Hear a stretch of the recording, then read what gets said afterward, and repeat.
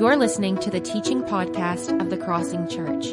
We exist so that the real you can have a daily encounter with the real Jesus in word and deed. For more information about our church, visit crossingparagould.com.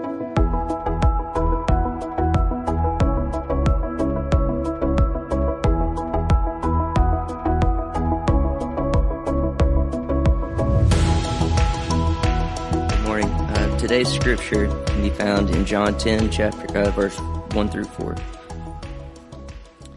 Very truly I tell you, Pharisees, anyone who does not enter the sheep pen by the gate, but climbs in by some other way, is a thief and a robber. The one who enters by the gate is the shepherd of the sheep. The gatekeeper opens the gate for him, and the sheep listen to his voice. He calls his own sheep by name, and he leads them out. When he has brought out all his own, he goes on ahead of them, and his sheep follow him because they know his voice. Awesome. Thanks, John. Let's pray one more time. Father, as we come to you, I think about the parable that you have given us of the sower and the seed and how your word is like the seed. Father, I know that there are times whenever I teach that I want to scatter the seed, that for some, it falls on hard hearts. They don't receive it at all. Others, maybe they receive it, but it's choked out by the thorns and thistles or the cares of this life. And there are some seeds that take root, that truly change us from the inside out. And I pray that that'll happen today, that you will prepare the soil of our hearts for the words that you have for us. And it's in Christ's name that I ask these things. Amen. You may be seated. So today is the last message in our series, How to Pray. And if the graphic was on the screen, you would be able to see that the subtitle for this series is Conversations with God, which implies back and forth communication, right? It implies that when it comes to our relationship with God, by the way, that's what he's after with you. Think of before sin into the world, God walking with Adam and Eve in the cool of the garden, talking with them, and they're talking back to God. Like, this is what he's after. Like, God wants to talk to you, but he also wants you to talk to him. Like he wants to listen to you when you talk, but he also wants you to listen to him when he talks. And this is the way all healthy relationships work. I think of my marriage and how some of the biggest arguments we've had over the years, and yes, as pastors, like we get in arguments too with our spouse, or if that bothers you, we'll just call them spats. But the biggest arguments or spats that we've got into over the years has been over my lack of listening, my poor listening skills, if that surprises anybody whatsoever. But times where my wife is trying to, maybe make a point, but I feel like I already know what you're going to say, so let me just go ahead and stop you right there and give you my point. That doesn't go really well. Or there's times where maybe she just wants to share the intimate, personal details of her life, and she kind of goes on and sharing these details, and as a result, I zone out a little bit. And I think, it's okay to zone out a little bit as long as I come back in eventually later. I think I'll still get the main point of it. But even though I'm sitting there and I'm zoned out, I'm trying to do the best I can to act like I'm listening by going, and nodding my head, she sees right through it. And she'll pause and she'll ask that dreaded question. She'll say, Jared, did you hear what I just said? To which usually there will be a moment of silence and I'll say, yeah, I'm processing it. I'm praying over it. I'm thinking through it. And as you can imagine, that doesn't end well. It hurts my wife. It creates distance rather than intimacy. It leads to relational breakdown, and it ends up with me once again needing to ask for forgiveness because once again I failed to listen to what she had to say. And the reason I'm sharing that with you is because as important as it is for us to listen when it comes to our earthly relationships, it's even more important to listen when it comes to our relationship with God. I did a quick word search this morning, and the word listen, in the context of listening to God, appears 278 times in the Bible. 278 times we are told to listen to God or to hear God. And so the truth is, if we're going to grow closer to God, if he's going to go from feeling distant to intimate, if we're going to cultivate a mature and healthy relationship with him, there has to be this back and forth communication. We need to talk to God, but we also have to learn how to listen to God. And this is where the problem comes in, because my guess is, if you're being honest, this is not a normal part of your prayer practice. My guess is when it comes to prayer, that rather than it being a dialogue, It's more like this monologue, this internal kind of, you talking to yourself type of relationship. And therefore, as a result, when it comes to prayer, my guess is that there are some of you who have lost interest in it altogether. Prayer to you maybe is boring because rather than it being a back and forth communication where you talk to God and listen to God as He talks to you, your prayer life has basically been reduced to you making requests just whenever you have needs as they arise. And to be clear, there's nothing wrong with asking God for things. There's nothing wrong with making requests. But the problem is that when this becomes your primary way of communication, your prayer life is going to feel a lot more like religious duty than it does relational delight. And if that's where you are this morning, there's no condemnation for me. But my hope is that after you hear this sermon today, that you'll be inspired, that you'll realize that God truly does want to talk to me.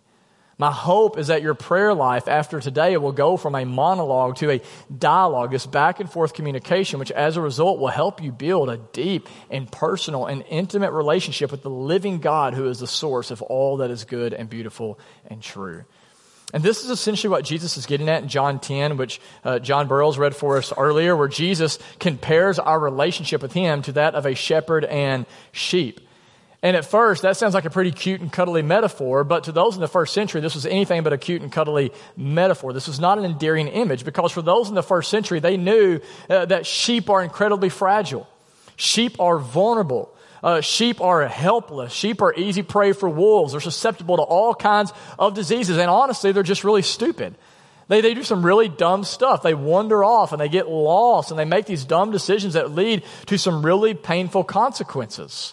And so what Jesus is saying is that this is what you're like. You're like a sheep. Like when left to your own devices, like you will self-destruct. And this is important because what this means is that oftentimes we don't know what's best for our lives. So we can't ever assume, I've got this, God. Right? When it comes to big decisions like, do I marry or do I remain single? We should never just assume we know what God is saying. Should I take this job or take that job? Should I attend this church or that church? Should I, put my kid in travel sports or not put my kid in travel sports? Should I spend money or should I save money? Should I go to the right or go to the left? We get in trouble when we ever get arrogant enough or cocky enough or whatever it is enough to be like, I think I can do this on my own. Because according to Jesus, He says, again, we are like sheep that do not know as much as we think that we know. And that is the bad news, but here is the good news. The good news is that if you will be willing to admit you're a sheep, if that's not beneath you this morning, if you can admit, man, I am vulnerable, I am fragile, I am easily deceived, if you can admit that you are spiritually needy and in your neediness, take that to Jesus. He says in this text, I will be your good shepherd. That's what He says in verse 11. And in verse 3, if you look back with me, He shows us what this relationship is like between Him as a shepherd and we as His sheep. In verse 3, look with me with your own eyes. Jesus says the gatekeeper opens the gate for Him, talking about the shepherd. And the sheep listen to His voice. He calls His own sheep by name. Listen, God knows your name. I know you're in front of a crowd or you're in a crowd, and it's easy to feel lost, but you are not lost in the eyes of God. He sees you. He knows your name. Jesus calls His own sheep by name, and He leads them out. When He has brought them out all His own, He goes on ahead of them, and listen to this. And His sheep follow Him. Why? Because they know His voice. There's a lot in there, but here's the main point I want to get across today. To be a disciple of Jesus is to hear the voice of Jesus. To be a true disciple of Jesus is to know and respond to the voice of the Good Shepherd, who is wanting to lead you out of the muddy pen and into abundant life. That is what Jesus gets at in John chapter 10, verse 10, in the same story where He says, the thief comes to kill, steal, and destroy, but I have come so that you may have life and have it to the full. What is Jesus' agenda for you? It's to give you life, full life, deep life, abundant life. That is his agenda for your life. And guys, that is why it is so important that we learn how to hear God, to listen to God, because according to Jesus, this is literally the difference between life and death. And therefore, the question this morning that I want to run after is, how do we do this? Like, how do we actually hear the voice of God? Like, a lot of times we think people are crazy when they say that kind of stuff. It's interesting, isn't it, that when it comes to prayer, like whenever I say I'm talking to Jesus, that sounds like prayer. We call that prayer. But when someone says I hear from Jesus, we call that schizophrenia, right? It's weird how that works. But how do you actually hear the voice of God? I mean, it's one thing to hear God speaking to you whenever he's standing in the flesh, like he is here in John 10 with Jesus, right? God in the flesh speaking. But God's not here in the flesh right now. So how do we hear his voice and distinguish between his voice and the voices in my head? Like, how do we know? And the truth is, there are many ways that God speaks to us today. We know, according to, for example, Psalm 1 and Romans 1, God speaks through creation. Read the book of Acts, we know that he also speaks through dreams. He speaks through visions. He speaks through life circumstances. He speaks through open doors and closed doors. There's all kinds of ways that God speaks. But there are just two ways I want to focus on today.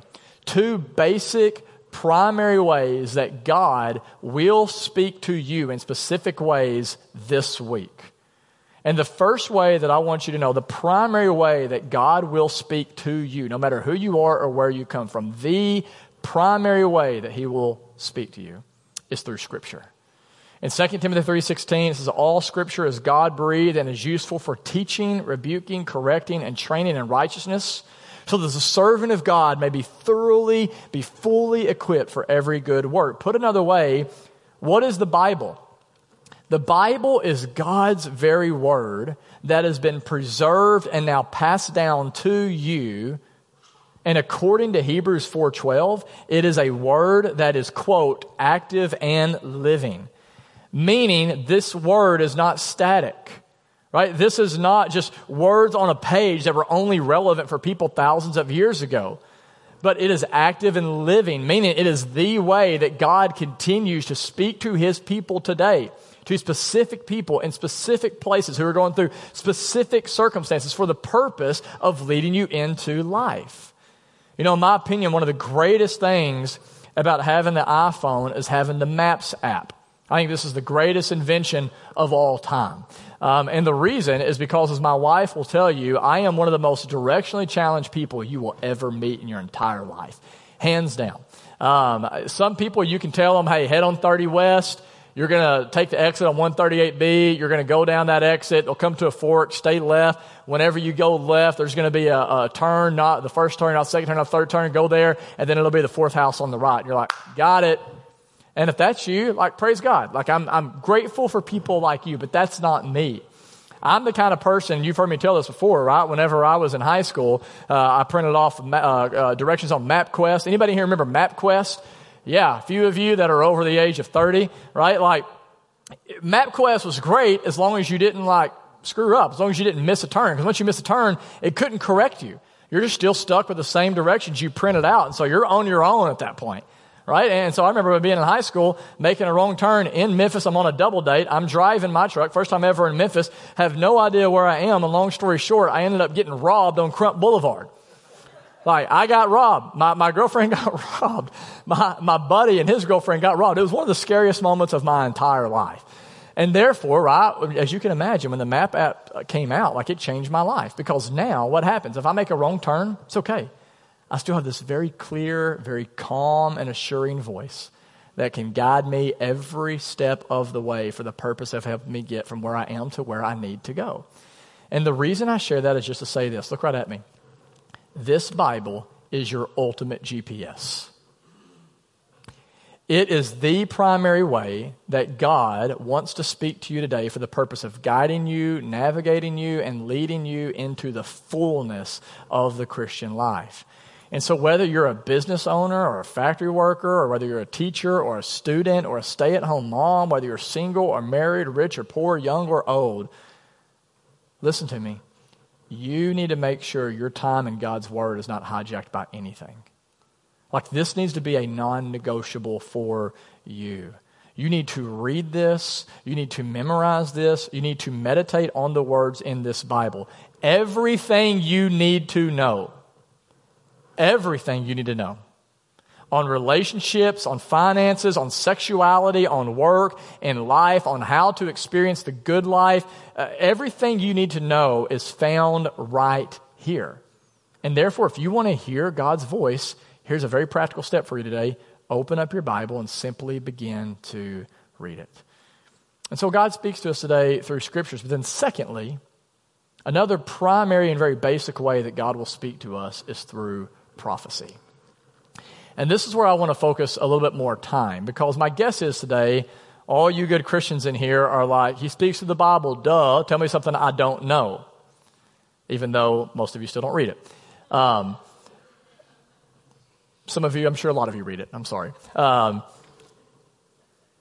whenever I talk about God speaking through prophecy, you're like, okay, Jared's getting weird again. Like, prophecy's kind of that kind of freaky thing where you're like, okay, don't drink the Kool-Aid, right? Like it's something that we just think is bizarre. We don't understand it. We kind of want to stay away from it. And that's sad, because it's actually a beautiful gift from the Holy Spirit. And this is what Paul says in 1 Corinthians 14. If you have a Bible, I want you to actually turn there so you can see it yourself. In 1 Corinthians 14, Paul devotes a whole chapter to talking about how God speaks to us through prophecy. And here's what he says in 1 Corinthians 14, starting in verse 1. Paul says, follow the way of love. And by the way, who is love? Yeah, God is love. So this is follow the way of God. Follow the way of love and eagerly desire the gifts of the Spirit, especially prophecy. For anyone who speaks in a tongue does not speak to people but to God. Indeed, no one understands them. They utter mysteries by the Spirit. Look at verse 3. But the one who prophesies speaks to people for their strengthening, their encouraging, and their comfort. Now that phrase, if you look again in verse 1, eagerly desire, is the word zelos. Can you say that with me? Zelos. And it can be translated as eagerly desires, you see here in verse 1, but listen to this. It can also be translated as to covet or to be jealous for. Now, the best I know, this is the only place in the whole Bible that God tells you to covet something or to be jealous for something. And what is it he tells you to covet? What is he telling you to be jealous for? Well, it's the gift of prophecy. And so if you're here and you're like, yeah, I don't really do that thing. Like, I'm a logical person. I don't really do prophecy. I think that's for mystical people. Then the Apostle Paul stares at you and says, you need to eagerly desire this. You need to eagerly pursue prophecy. Now that begs the question, what is prophecy? In the words of theologian Wayne Grudem, who wrote this really thick book on systematic theology, it's actually the books we had to use in seminary, he says this: prophecy is simply speaking what God spontaneously brings to mind. Simple enough. Here's another definition, though. Ben Witherington. Prophecy is a spontaneous utterance prompted by the Spirit and based on a sudden and uncontrived revelation from God.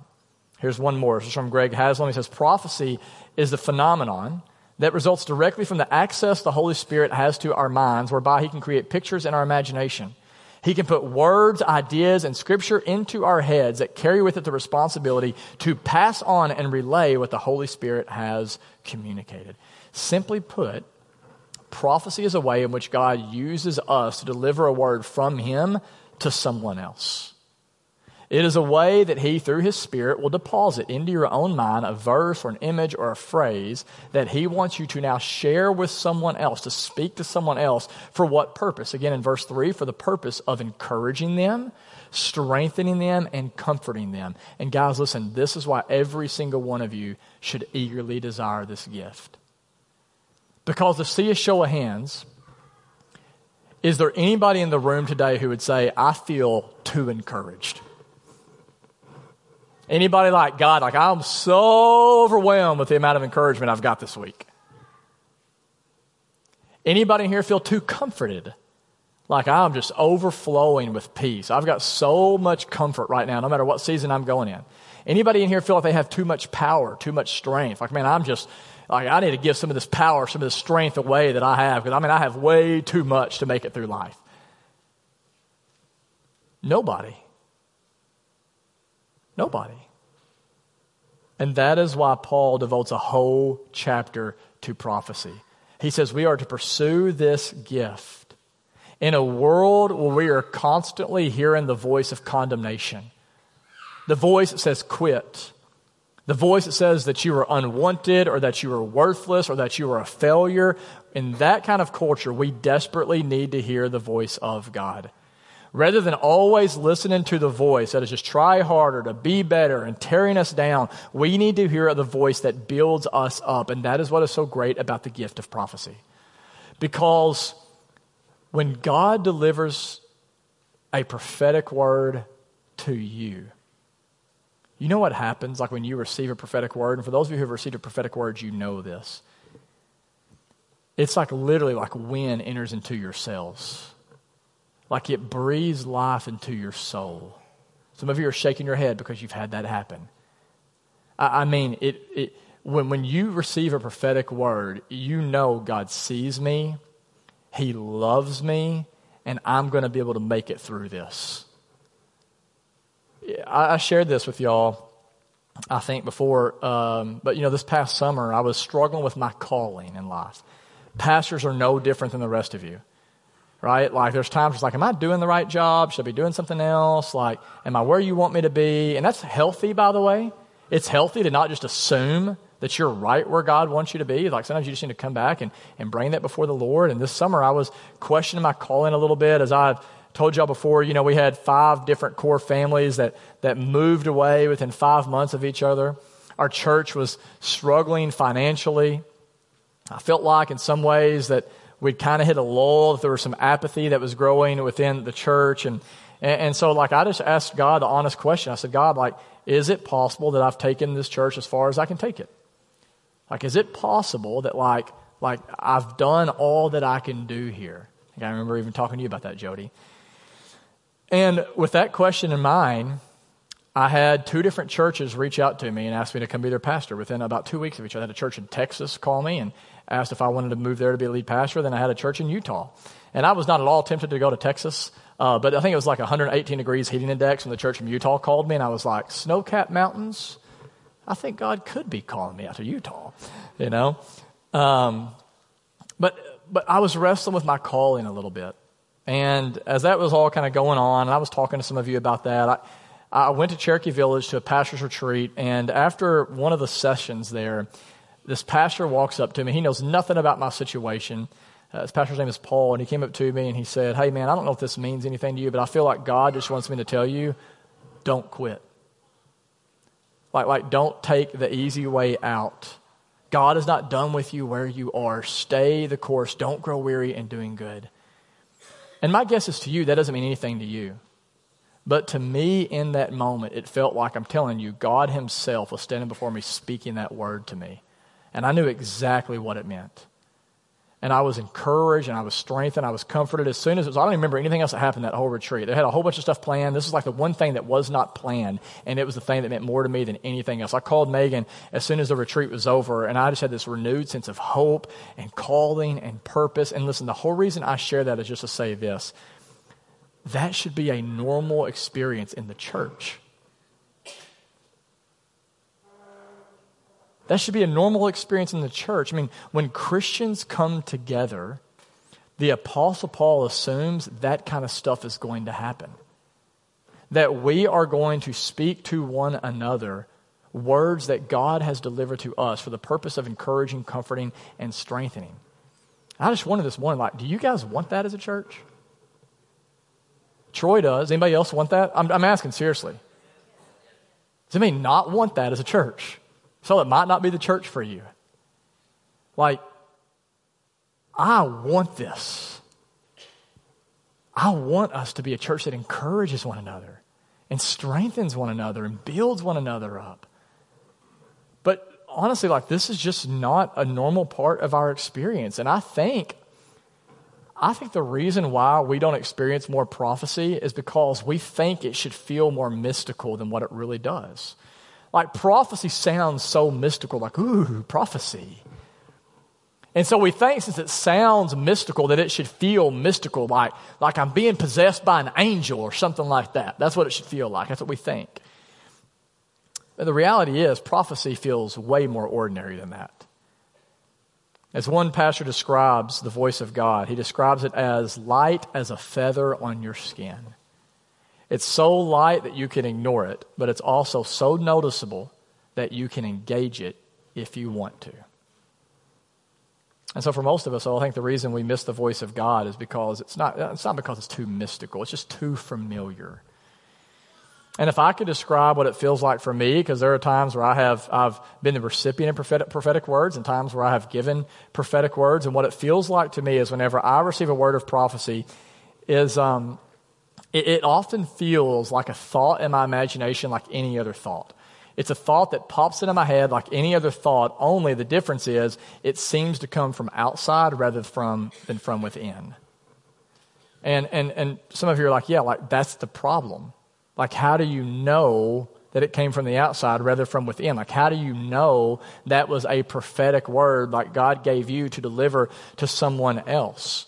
And Pete Greig gives us a really simple formula in his book, How to Hear God. He says, if you want to know if you've received a prophetic word, he says, run it through the ABCs of prophecy. And I can put these questions on the screen for you. But he says, first off, ask this. Here's the letter A.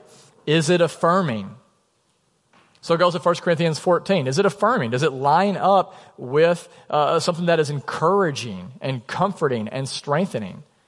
The next question to ask, this is the B, is it biblical? Is it in line with the Scripture? Guys, listen to me. There is nothing God will ever say to you that will ever override, undermine, or contradict what He has already said in the Bible. So is the word that you have biblical? And in the right context, by the way. We can pull verses out of context, right? Like the guy who's like, I'm going to divorce my wife because the Bible says all things are possible through Christ Jesus who strengthens me. It's like, nope, that's out of context, right? Like it's in the right context. Is it biblical? And then C, is it Christ-like? Does this word sound like Jesus? Does it sound gentle? Does it sound tender? Does it sound like love and lead into life? And look at those questions. If you receive a word and you're asking those questions and the answer to those questions is yes, then here's my encouragement to you, church. Let's share it. Step out in faith. Because honestly, like what's the worst that's ever going to happen if you share a word with somebody else that is affirming, biblical, and Christ-like?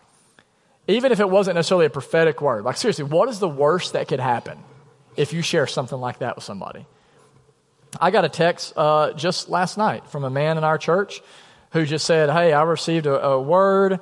I believe it's a prophetic word. I don't think it's for me. Maybe it's for you. But it just said, he said, I just believe God wants you to know I've got this.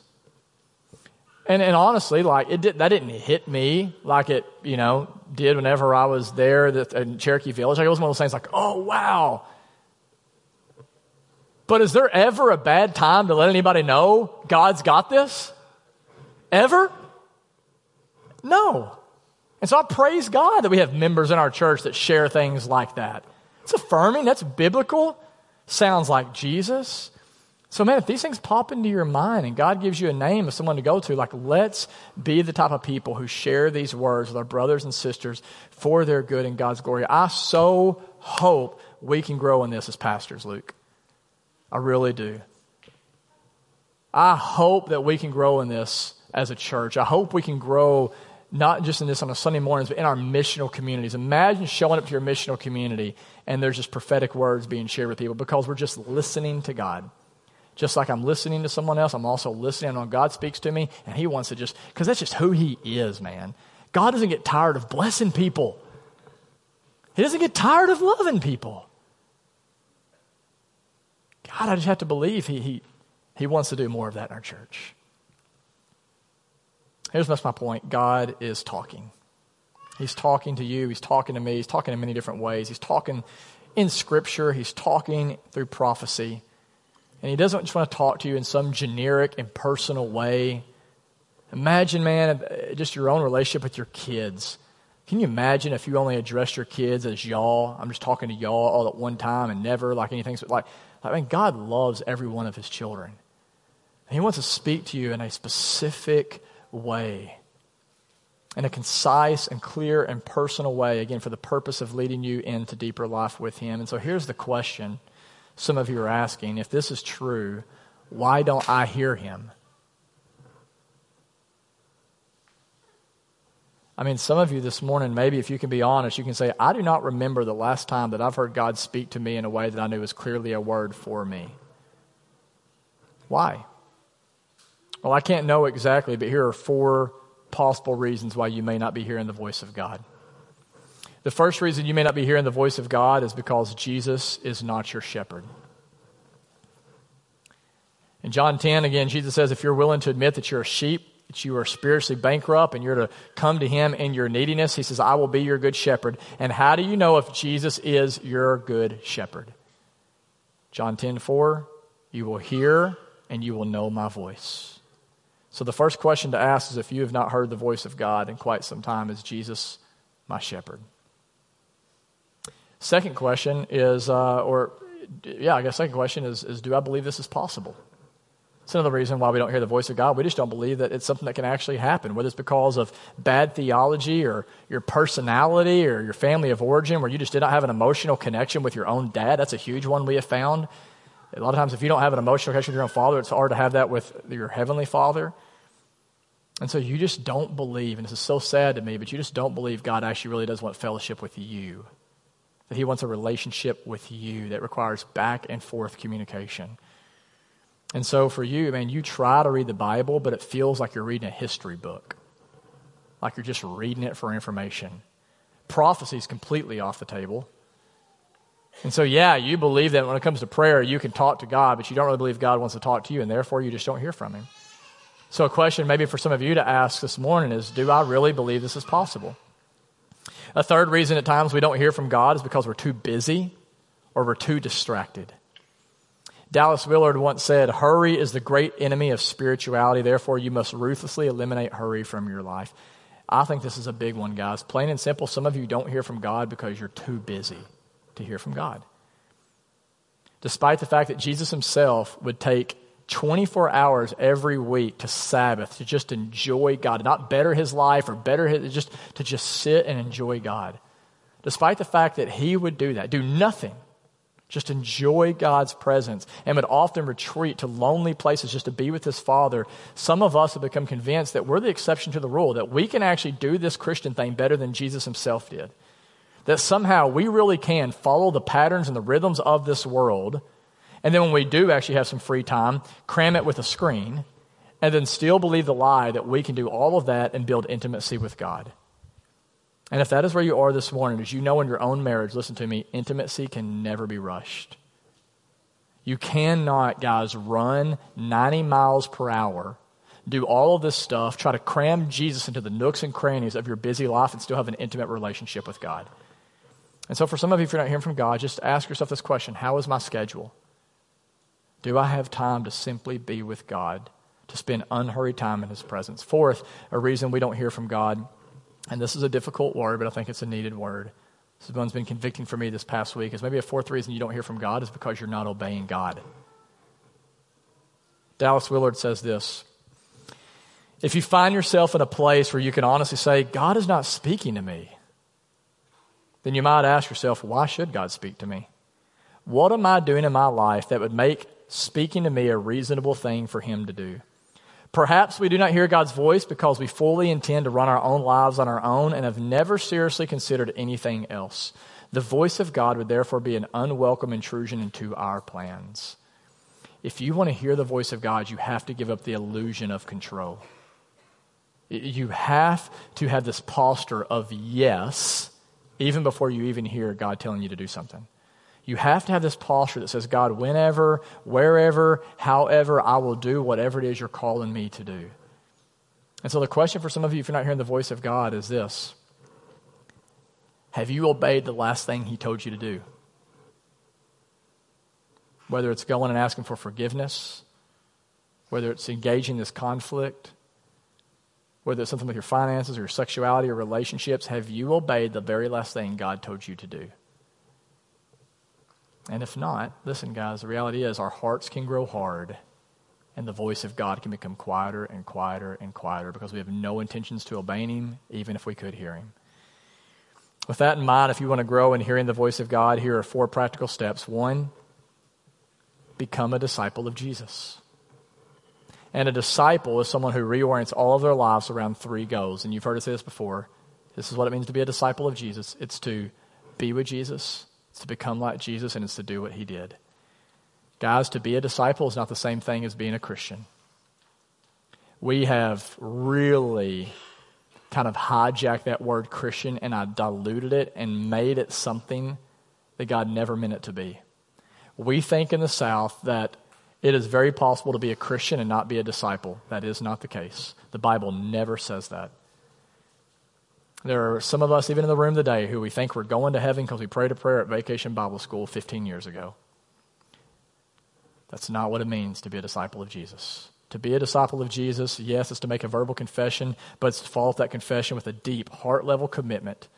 More than Jesus is just your brand or your ticket to get out of hell free.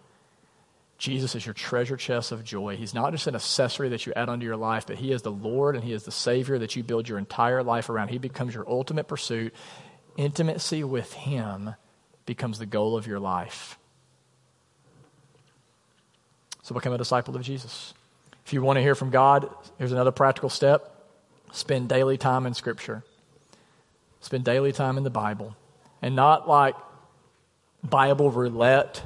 That's just like, okay, I got to read something today. Oh, shoot, Numbers 30. Let's go try something else. Right? Like, oh, Ezra. No, thank you. Let's try the New Testament. You know, it's like, and then you just like read one verse and you jet out.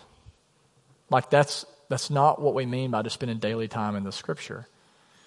You need to spend unhurried time in Scripture because it's the primary way God wants to speak to you. And I'll tell you, for me, like the way this looks, it's nothing crazy. It's just I try to go to bed around 10 p.m. so I can wake up at 6 a.m. My kids are homeschooled, and so they're still not up at 6 a.m. For some of you, like that might be challenging. You might have to honestly go to bed earlier and try to get up a little bit earlier.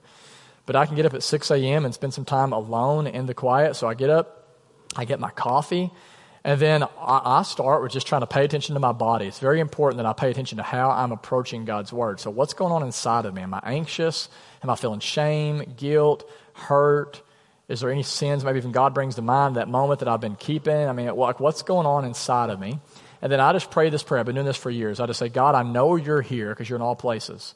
I know you're here, but help me to be here with you. The problem is not that God is never here. It's just that it's hard for me to be there with him. So I pray that. And then I usually read a psalm. It doesn't take very long at all, just to kind of pull my heart upwards. And then right now I'm going through the Gospel of Luke, so I just pick up where I left off.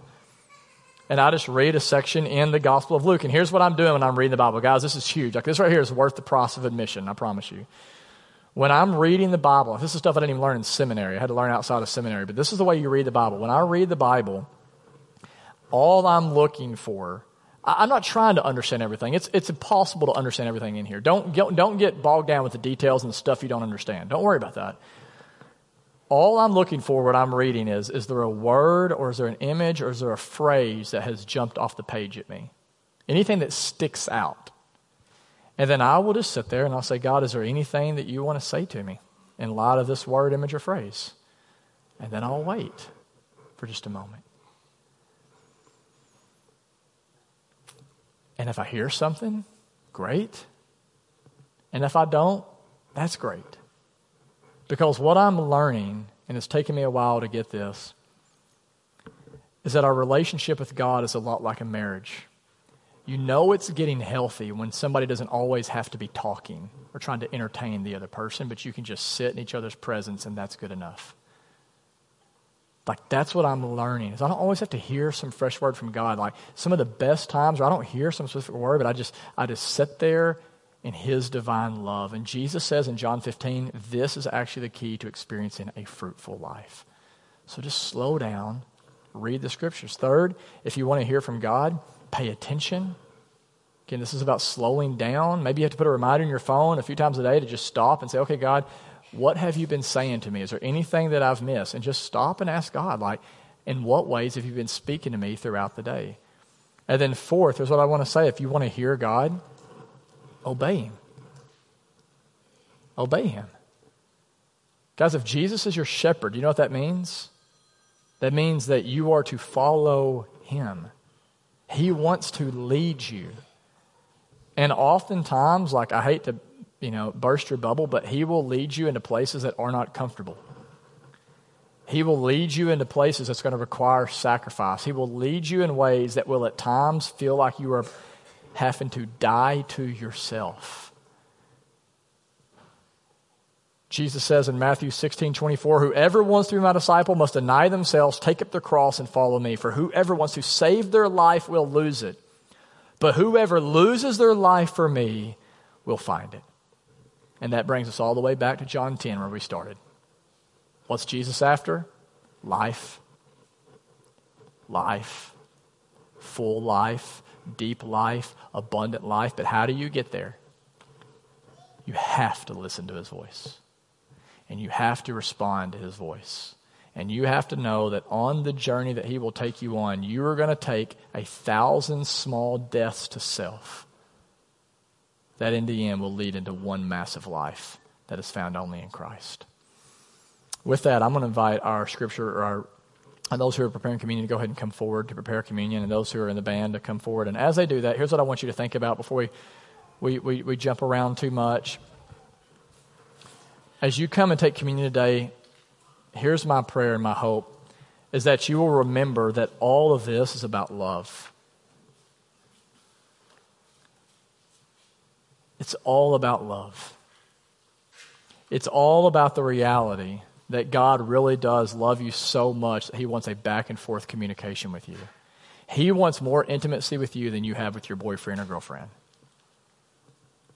He wants more intimacy with you than you have with your husband or wife or your kids. He loves you so much that he has sacrificed more for you than anybody else will ever sacrifice. He gave you his own son, Jesus, so that you could go from being an enemy of his to being his beloved child. God, I pray some of you will know that love for the first time today. If you have received this love, this gift that God has given you through Christ, this relationship we now have with the back and forth communication, we invite you to take communion. The bread represents the perfect life of Jesus that he lived on our behalf, so we don't have to live a perfect life. He did that on our behalf. The juice represents his blood that was shed for you for the forgiveness of sins. So you don't have to walk out of here in shame and guilt and condemnation over all the ways you failed to hear him. And so if you're a Christian, if you're a disciple, come partake of communion. We also have cups in the back. You can partake of those if you'd rather do that. If you're here and Jesus is not your shepherd, so glad that you're here. Really glad that you're here. You're welcome here as long as you want, even if you're just trying to sort things out. But if you want questions about it, if you're like, man, Jesus, I want him to be my shepherd. I want to hear him. I want to know him. I want a relationship with him. But I don't think I have one. Come and talk to me. I'd love to connect with you. Talk with someone else that's here. They would love to help you just with next steps and pray with you as you try to figure out what it means to move forward with him. With that, let's stand together. I'll pray over us. Come take communion whenever you're ready, and then we'll be singing one more song and then dismiss. Father, I do thank you so much for giving us your word.